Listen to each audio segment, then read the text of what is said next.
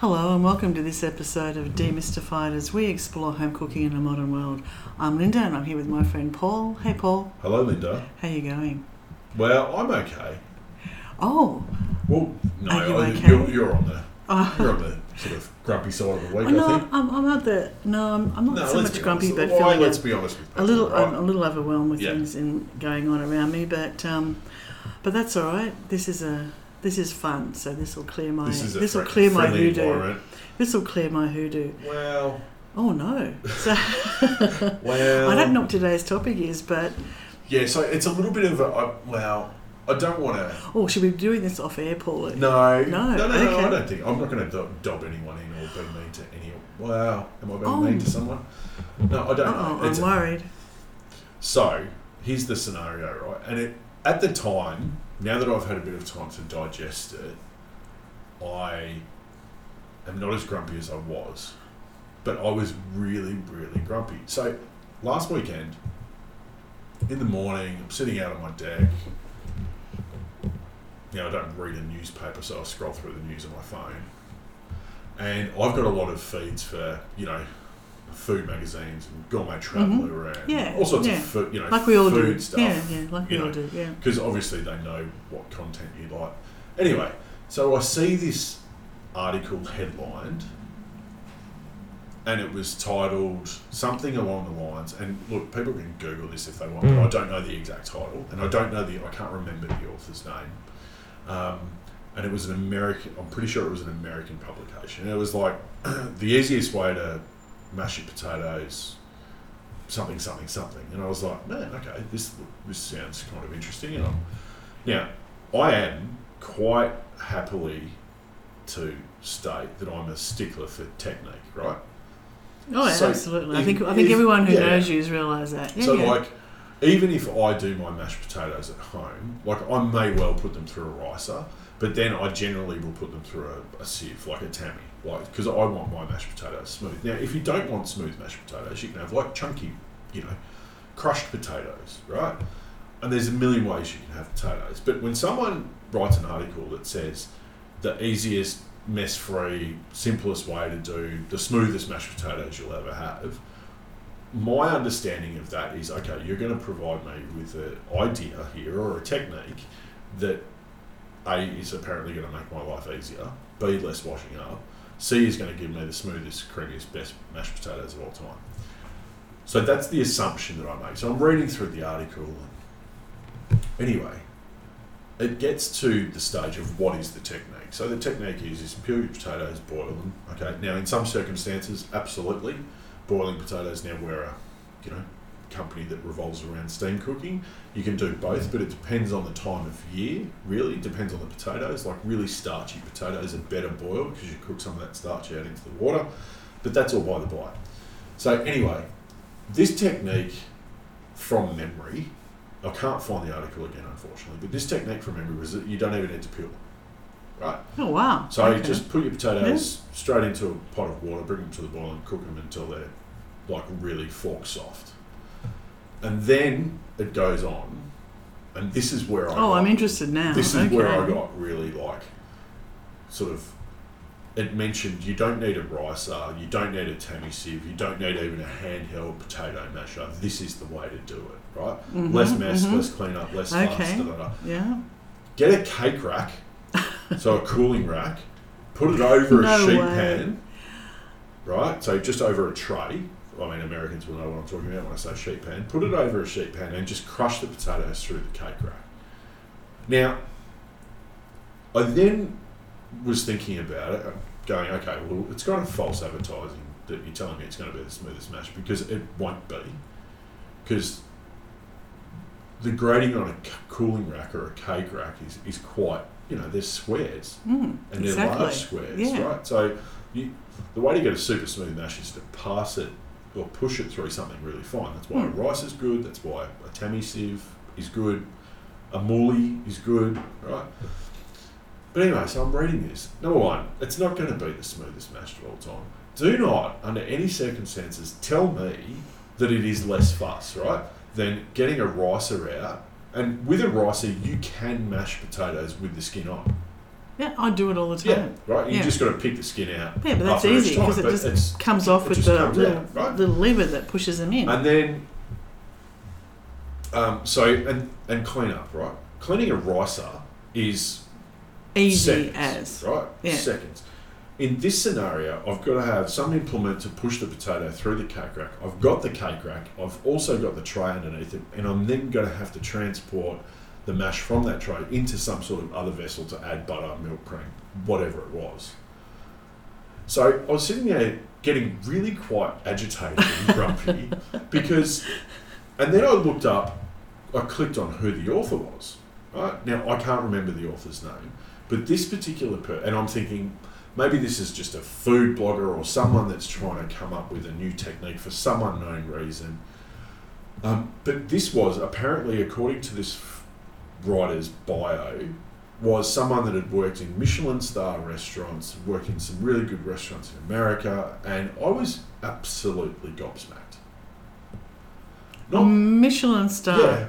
Okay. I mean, Michelin star's not everything, right? But, you know, No, but it you've does. got someone... It does kind of allude to a certain standard of food preparation. And I'm not suggesting that everyone needs to pass their mashed potatoes through a fine chinois or a fine tammy sieve like I do. It's just because, like, that's what I do, right? And I have one, and that's how I do my mash. But to title the article, "The Easiest, Best, Smoothest Mashed Potato That You'll Ever Make with No Cleanup, No Fuss," I was really, really annoyed. Because I would imagine there's a whole lot of people, much like we do, create content that's based around food, and everyone wants their own slice of the pie, for want of a better term, and food's really trendy, and chefs are the new rock stars, and all the rest of it. But why give people, like, false information? Like, the information that I would say we give, and the vast majority of people give, for anyone, any home cook, that it wants to try a new technique or anything, is well-intentioned, right? Sometimes it may well work. It's like a recipe, right? Sometimes it may work. Sometimes you might skip a step. Sometimes, you know, anything's possible, right? But generally it's well-intentioned. I would suggest this article has been written just because this person had nothing better to write about or nothing else to write about, and there's no new trends or fads or anything like that around, and let's just make something up. So I actually tried it. Oh. So I did it at home. Okay, did you take photos? No, I didn't take photos. So I actually did it at home, and I served it with dinner to my wife, and she kind of looked at me and like, what's happened here? Expecting the mash that she would normally that get. I have had and has been silky smooth. I said to her, I said, well, look, this is, and I showed her the article, and she's like, this is absolute rubbish. So, what am I saying? I don't know what I'm saying here. I think what I'm saying is, probably don't believe everything you read, especially, you know, everyone looks at the nice, beautiful, shiny pictures of food and goes, oh, I want to create that and all the rest of it, and that's great. But sort of maybe just always consider the technique and what you're reading, and is that actually going to work? Is it simple? Is it going to make my life better, easier? Because I just couldn't find the point of the article. Like, it wasn't poorly written, and I certainly cannot talk about writing skills or the English language because I haven't mastered it at all, but like, the point of the article was to give people, make their life easier for when they're in a, you know, when you're in a rush and you haven't got time to, you know, do all this sort of stuff to make the perfect smooth mash. It's just, I don't know. Well, I don't know. You can tell me what I'm trying to say here. What was it like cleaning the cake? Because I would imagine, yes, because I would imagine it's just clogged with bits of skin with potato. That's always a hard thing to clean anyway. Made its way through. Yes, of course it would. Yeah. Because I know at home I always use a ricer, yeah. But Doug doesn't. He just says no. That's just no. Yeah. So he would prefer to peel the potatoes beforehand when he does mash. Yeah. And use a potato masher. Whereas I'm like, oh no, I don't have time for peeling. Yeah. Cut them in half, whack them or quarters, whack them in the steamer. Job done. Job done. Yeah. Ricer. It's relatively smooth. It's Happy easy. days. I don't have to peel. Yeah. If I cut them in half and they're nice, they fit into the body of the ricer. Easy. And then I know there's no lumps. It's wonderful. Yeah. And I put in the way we've bought taught a me. ricer because I told you to buy Oh yes, a and I give ricer. them as presents as well because they are so useful for so many things. Yeah, so I don't know what this topic is about, other than, I don't know, I just think sometimes there's such an inundation of like content about food and cooking and all the rest of it, and we're adding to it. Like I'm not pretending that we're not. I just kind of go, really? But I think in sometimes your day life surrounds you with people who think they know about cooking different ways, who don't know a lot about different parts of cooking, and who are trying to maybe push a particular thing. And when you see an article in something as reputable as the Gourmet Traveller, I don't think it was in Gourmet Traveller. Oh, wasn't? Okay. Yeah, it was. But when you see an article, it just feels like, I can imagine, because you do have a lot of people around you coming to you, for different reasons, and this is an example of it, but I was a bit worried there that it was something I'd done wrong, and I thought, I haven't done anything lately, have I? No. Mate. No, so it's But I do think there is a lot of that. There's a lot of people, saying something, and sometimes it works and sometimes it doesn't. Like my fry pan idea, I still haven't figured that out, but I do think now more carefully about why I'm putting something, how I'm going to work. And that's something that you've taught me about, the technique, really, about what am I going to do to start this piece, like the salmon, and then finish it, or whatever it might be. Like with making the risotto or whatever, but yeah. Yeah, I was just kind of like there's only so many fundamental cooking methods and techniques. That's right. Yes. And like I'm all for change, and I'm all for embracing like new methods and techniques, but only if they make the end product better. Yes. I think that's got to be the criteria. So you're asking... If it makes the end product better, but I don't think a technique like this, I just can't understand why that would be put in print. So what you're asking everybody is just to apply a little bit of discernment towards when they're checking a recipe or they're checking a new process. Yeah. Not just in cooking, but in all sorts of things. I'm sure in accounting, Linda. I mean, you can speak to that. Well...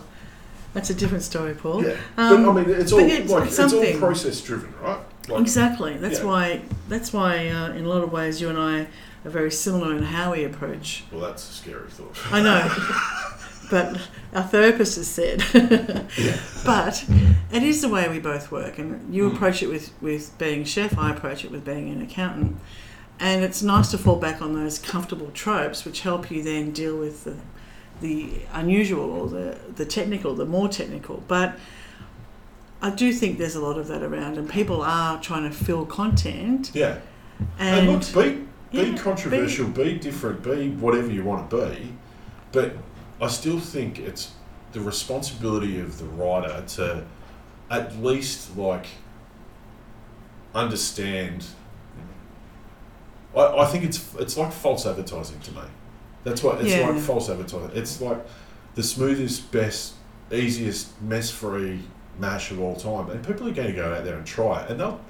But I mean, she's not. Whoever wrote the article isn't going to, will be paid for it, and it's maybe just another article in a raft or a contract that she has to fulfill over a period of time or whatever. I don't care, but it's poor technique and method, and if everyone wants to get better at cooking, and you see inspirational stuff on, and what's inspirational and good to you might not be good to someone else, but I just think stuff like that just doesn't help. You're not helping anyone. No. You're just writing for the sake of writing about food because we've got to fill space, and that's I just we often worry about let's not be repetitive with our podcast, and let's not be repetitive with the recipes and all the rest of it, so we don't just fill space. And our newsletter, we've changed the format, so it's sort of simpler and easier and less time consuming for everybody.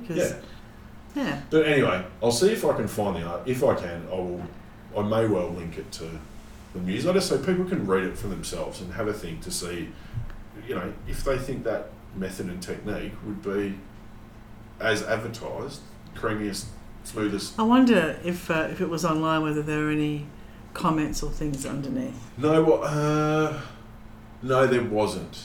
Maybe they don't allow comments, but it's quite. Sometimes that's always a bit interesting when you hear the comments. But I don't know. I don't know what today's topic is, but anyway, I just thought I would bring that up.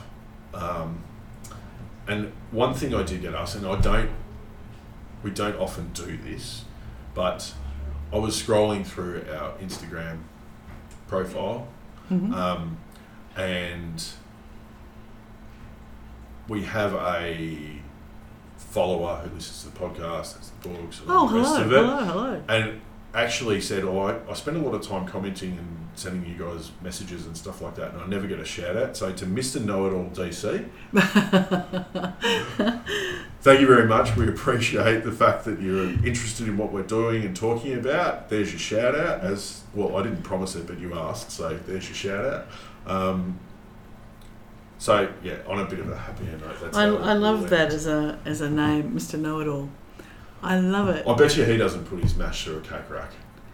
Well, we'll have to maybe ask him. Well, maybe after he's listened to this, he can come back and say whether he tried or not, and what does he think. Yeah. So, but I've got a cake rack that's actually just open lines, so that'd be as useless as.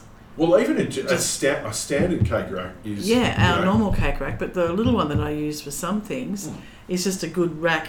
I often put meat on it if I'm roasting because it's good for getting it off. Yeah, it's more a trivet than a rack. It's more a trivet, yes. So that would be absolutely useless at this technique. But even the big one, I'd hate to clean it afterwards. It's a bugger to clean. Yeah. It's a real pain to clean this big, little tiny squares that jams up with food in it anyway. It's nasty to get out. The look on your face is of annoyance. Yeah, okay. And I'm just thinking about cleaning it. Yeah, and that's just the cleaning part. So A, you're not getting the desired end result, and B, you've got a whole heap of crap that you've got to clean up afterwards. Where's the, why have that? Because I actually have this, to clean our cake rack when it gets mucky like that, I use a bottle cleaner brush that, sometimes you put into, wine carafes and stuff, sometimes bottles if I'm repurposing them.